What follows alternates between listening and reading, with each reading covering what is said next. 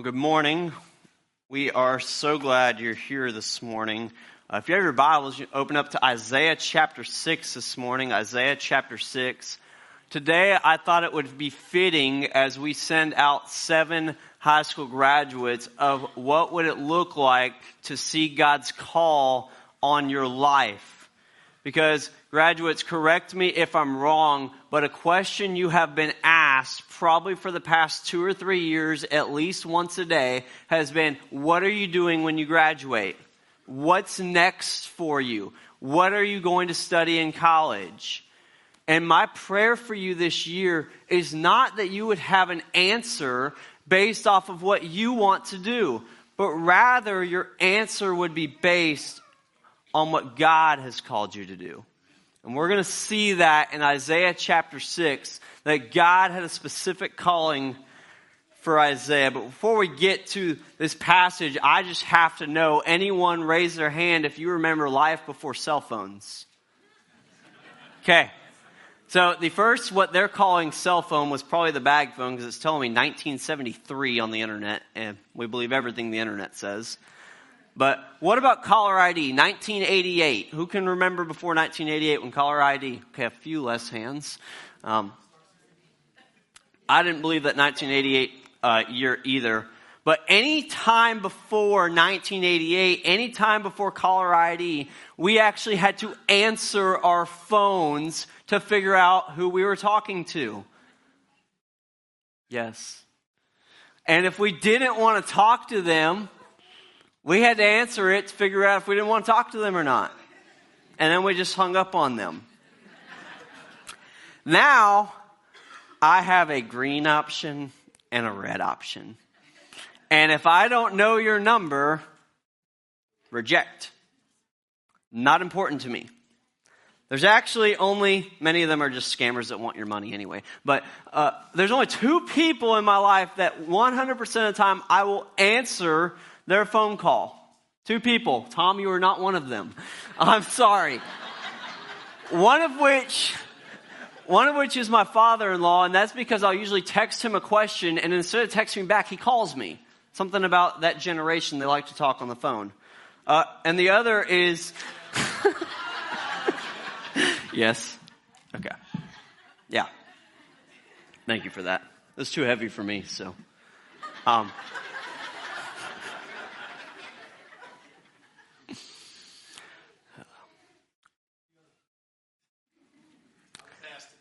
Good. And the other is my wife. She can call me, and I'm going to answer a phone call, because 99% of the time it's not important to me, but it is important to her. I had permission to say that this morning. But there's many ways that Kelly will communicate with me. She will call me. She will text me. She will send me TikTok videos that apparently mimic exactly the things that she doesn't like about me. But most importantly, and if you've been married for more than 90 days, you know this, she has this look. And if I see this look, I did something wrong. She can communicate through that look. And in the same way, God can communicate to us in a lot of different ways. And he does not have to run it by a committee before he speaks to us. He used a donkey to speak to Balaam, so we can rest assured that he can call us in any way he wants. But the question we want to answer this morning is, what do you do when God calls you? Do we answer him when he calls, or do we press the red button and say, not right now, I don't want to hear it?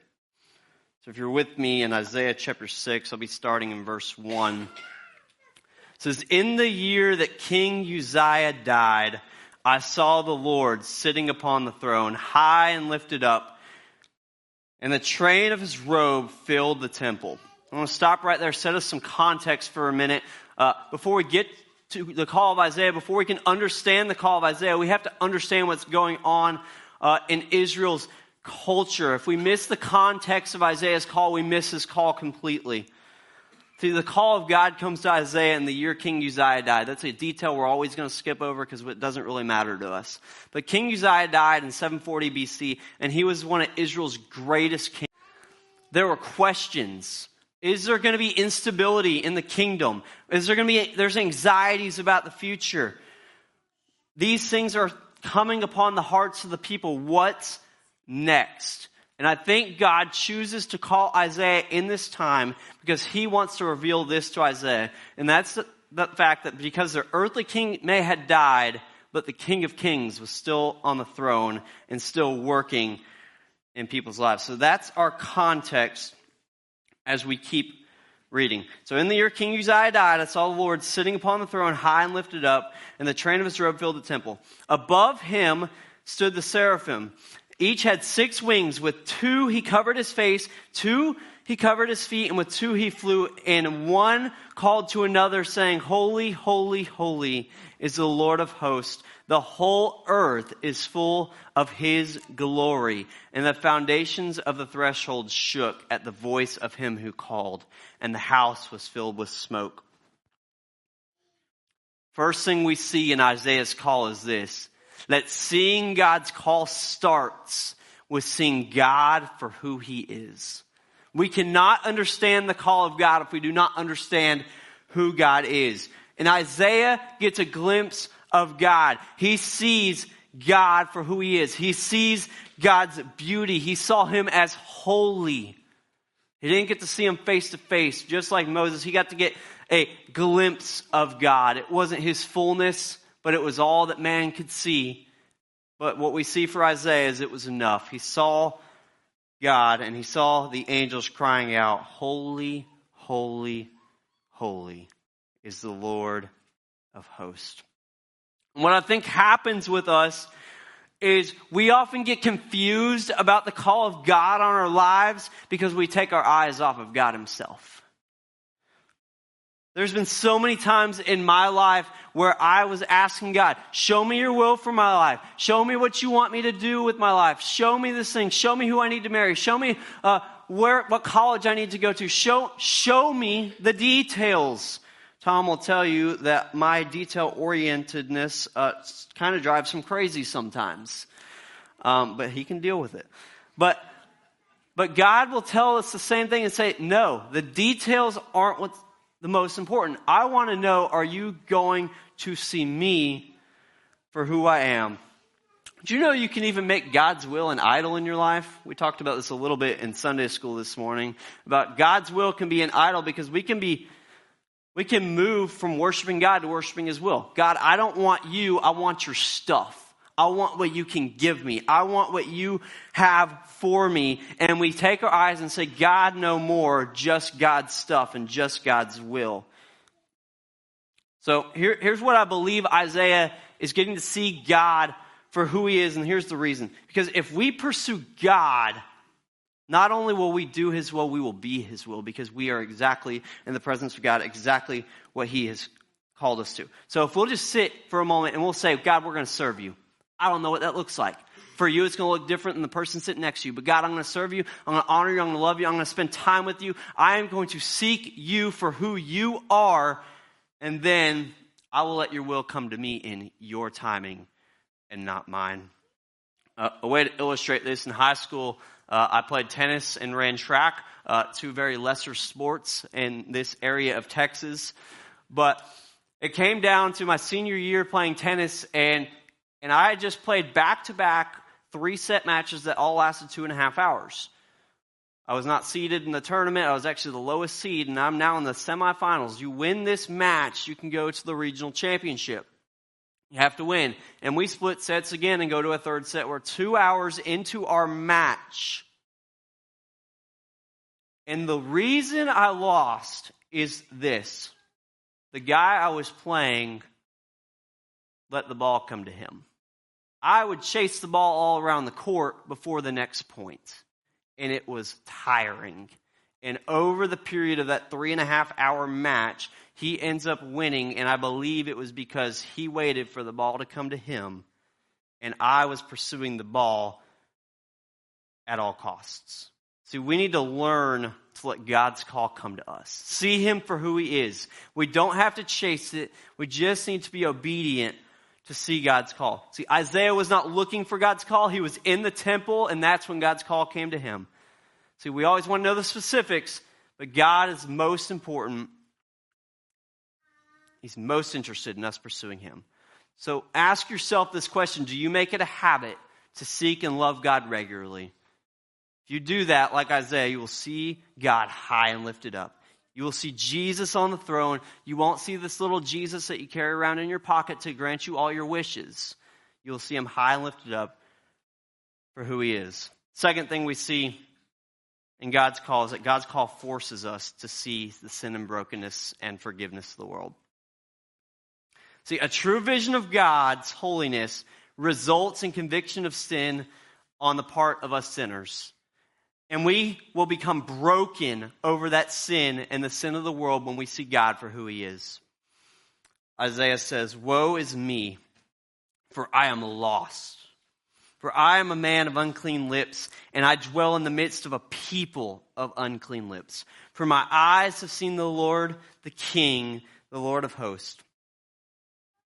See, Isaiah knew when he saw God, two things came to mind. He saw his sin and he saw the sins of the world.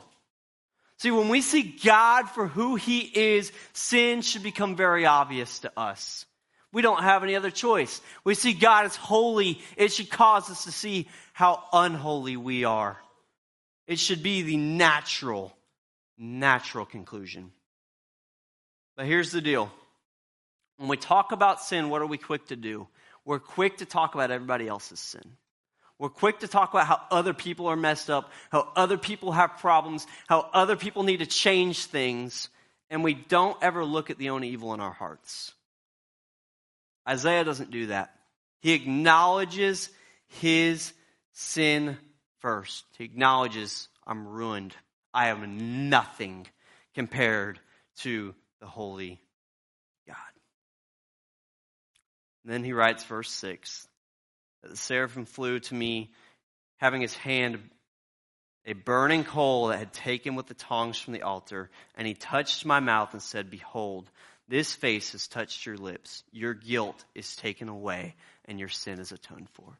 By recognizing his own sin, God himself, in his presence and his holiness, purified Isaiah. Because Isaiah, when God calls, he recognized his own sin.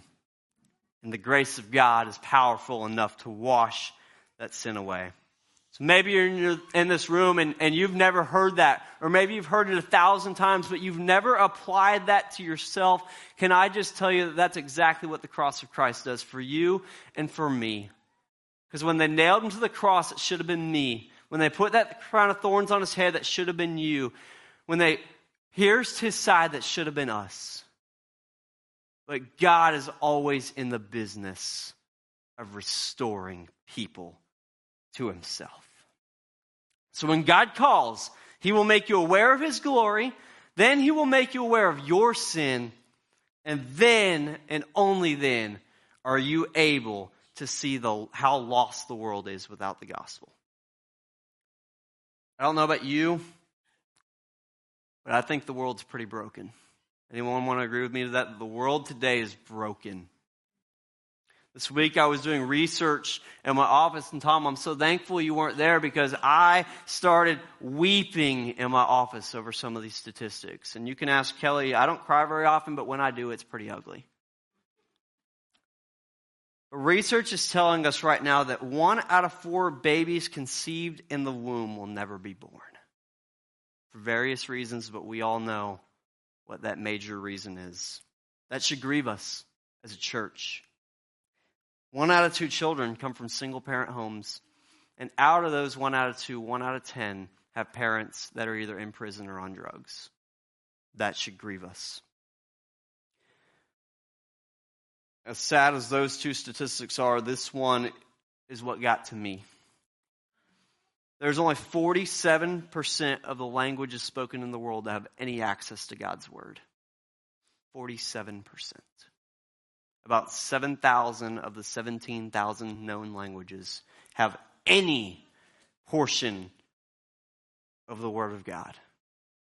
That should grieve our hearts as a church, because that shows us that there is that large a portion of the world that is so broken, but they're not just broken, they're broken without no hope, because they don't have the gospel in their own language to hear it, see it, understand it, and believe it. And without that, where is the hope for them?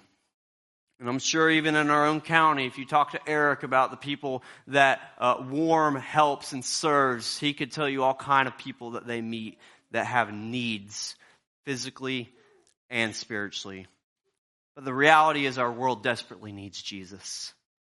Their sin is breaking them. They don't realize they're broken.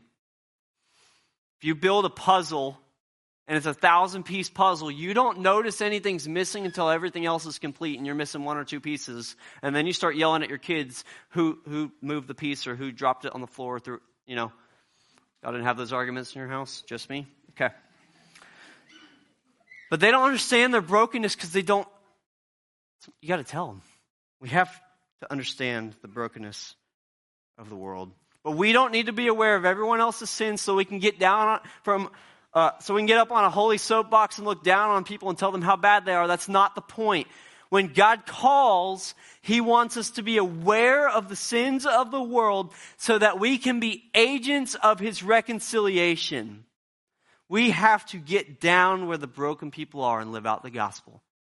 That is God's calling. That is God's call to Isaiah. So wherever God is calling you to do, whatever He wants you to do, He wants you to be aware of the brokenness of the world, and He wants you to be aware that the gospel makes all things new. Third point, I like this one. That God invites us to join us. Verse 8. God invites us to join Him. Verse 8. It says, "And I heard the voice of the Lord saying, whom shall I send, and who will go before us?" My translation, you ready to work? That's what God's saying. Are you ready to work? God is asking Isaiah, are you ready? Let's go do something that matters. And I got news for you. Parents, how many of you wish your kids worked a little harder than they do around the house? I'm going to help you out for a moment. Work will not kill you. Okay? Work won't kill you. Break a sweat. Get up before the clock says noon when you're in college, seniors. Take the 8 a.m. Promise you'll thank me later at 2 o'clock when you can take a nap. But did you know that God even enjoyed work? Work is not a curse of the fall. There was work in the Garden of Eden before sin, and God Himself worked. How do I know that? Because God spoke creation into existence for 6 days, and on the seventh day, He looked back and said, "That's very good." Translation, look what I did. I'm pretty awesome. Look at that. Look at what I created. This is awesome. See, it's arrogant when we say we're awesome. It's not arrogant when God says He's awesome. It's just right. God invites us to work with Him because the Lord has a mission and He's already working it out. God's already doing work. God's already saving people. He doesn't need us to go to a foreign country and preach the gospel. He's appearing to people right now of other faiths in dreams. Jesus is just appearing in their dreams, showing Himself for who He is. Because that's all He has to do. All Jesus has to do is show Himself for who He is for people to respond to Him. Think about your own testimony. Think about your own salvation. How did you respond to Jesus? I tell you, I responded to Jesus because I saw that He was holy and I was not. And I needed a Savior. God invites us to join Him. God invites us to work. See, God would be a really terrible God if He showed you all the brokenness in the world and then said, "Doesn't that suck?" "Yeah, it does." "Well, what are we going to do about it?" "I don't know. I'm open for ideas." If that's your idea of God, that is a terrible idea of God. Because God sees the brokenness and He's already at work. And He's saying, do you want to join me in what I'm doing?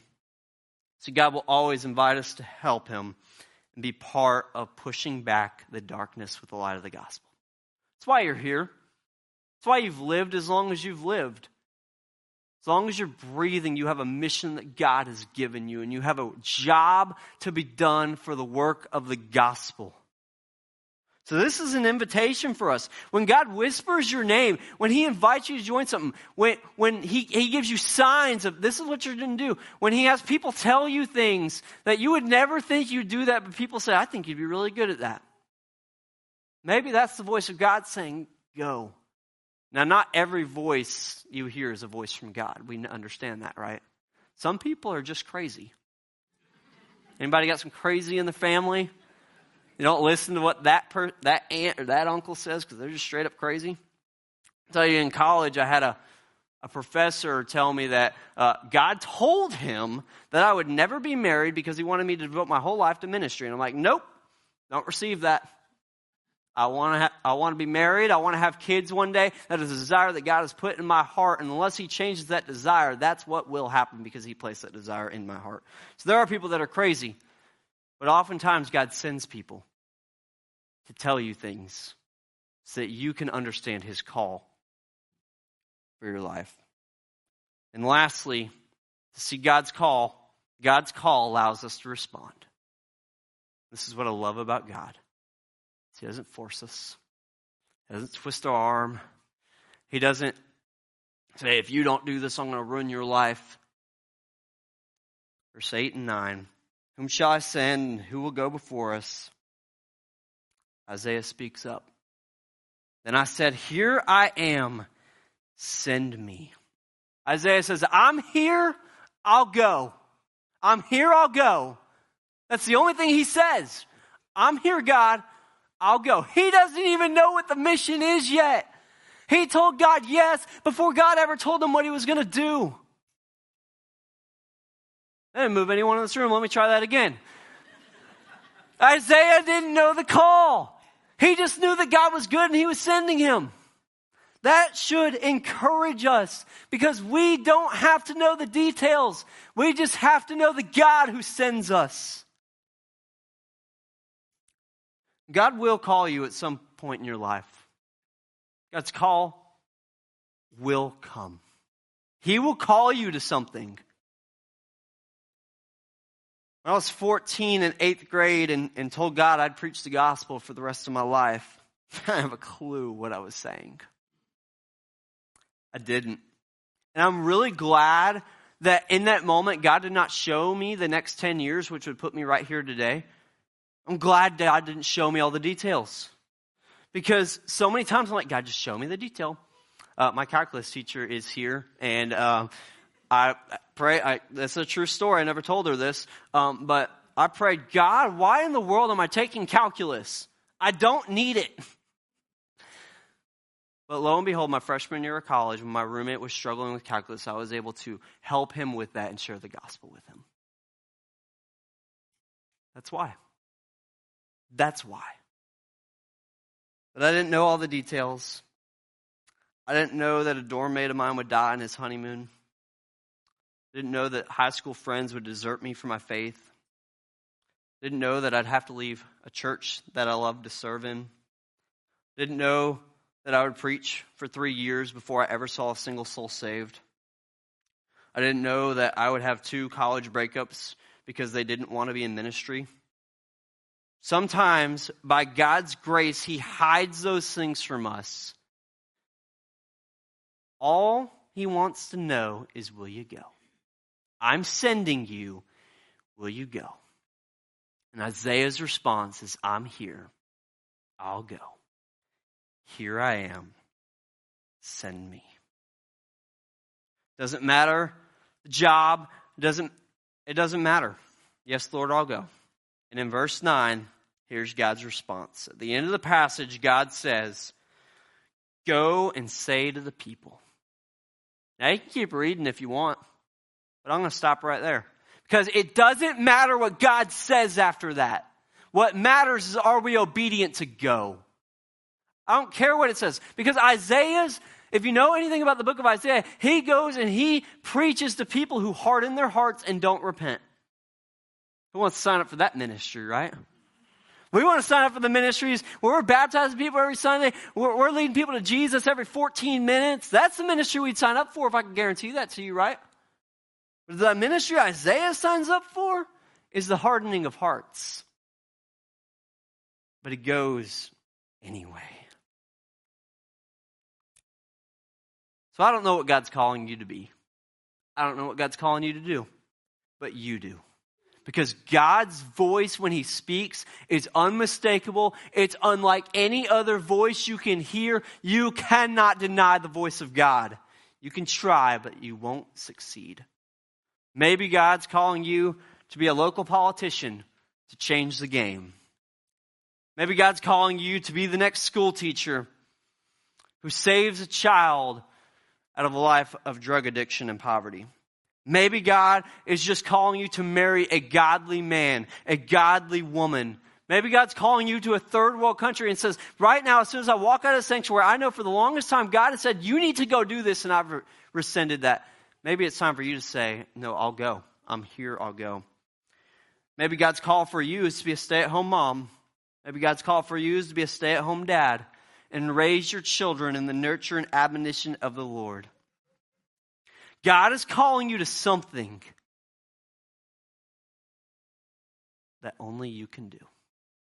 If somebody else would do it, if somebody else could do it, he wouldn't have needed to create you. But God has a specific thing that he created you to do. You're not an accident. You're not.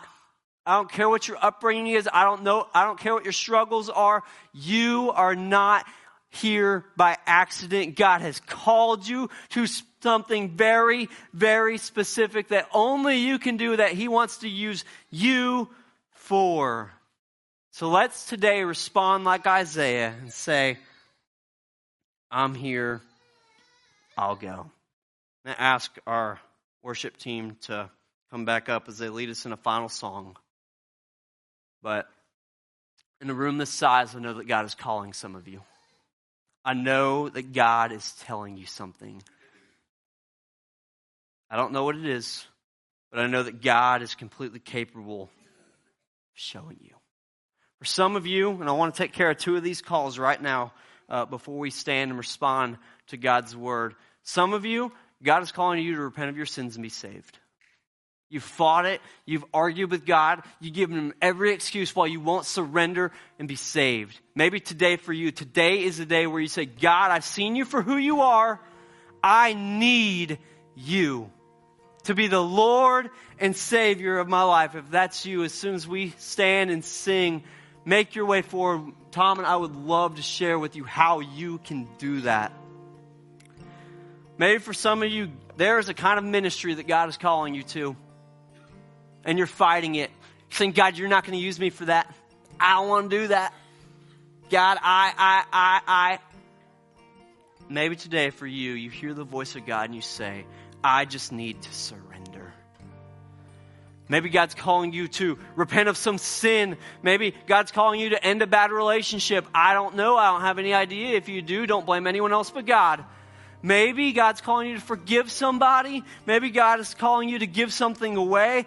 I don't know, but you do. Because when God calls, his voice is unmistakable. So if you need to respond to the call of God in any way, Tom and I will be at the front. Let's pray together. And as soon as I say amen, you stand and you come and respond to whatever God is calling you to do. Father in heaven, we do thank you for the opportunity that we had to gather together as your church, as your chosen people, royal priesthood, Father, as 1 Peter tells us, God. God, I pray for anyone in this room that hears your voice, God, that they would be willing to respond. And they'd be willing to respond immediately, Father. So, God, as we continue to worship, God, as we sing, oh, come to the altar, God, may that be the heart of us. That we would come and that we would respond, God. And may no one leave this place tonight without saying, yes, Lord, I'll go. God, will you make that the heart of who we are? We pray this in your name. Amen.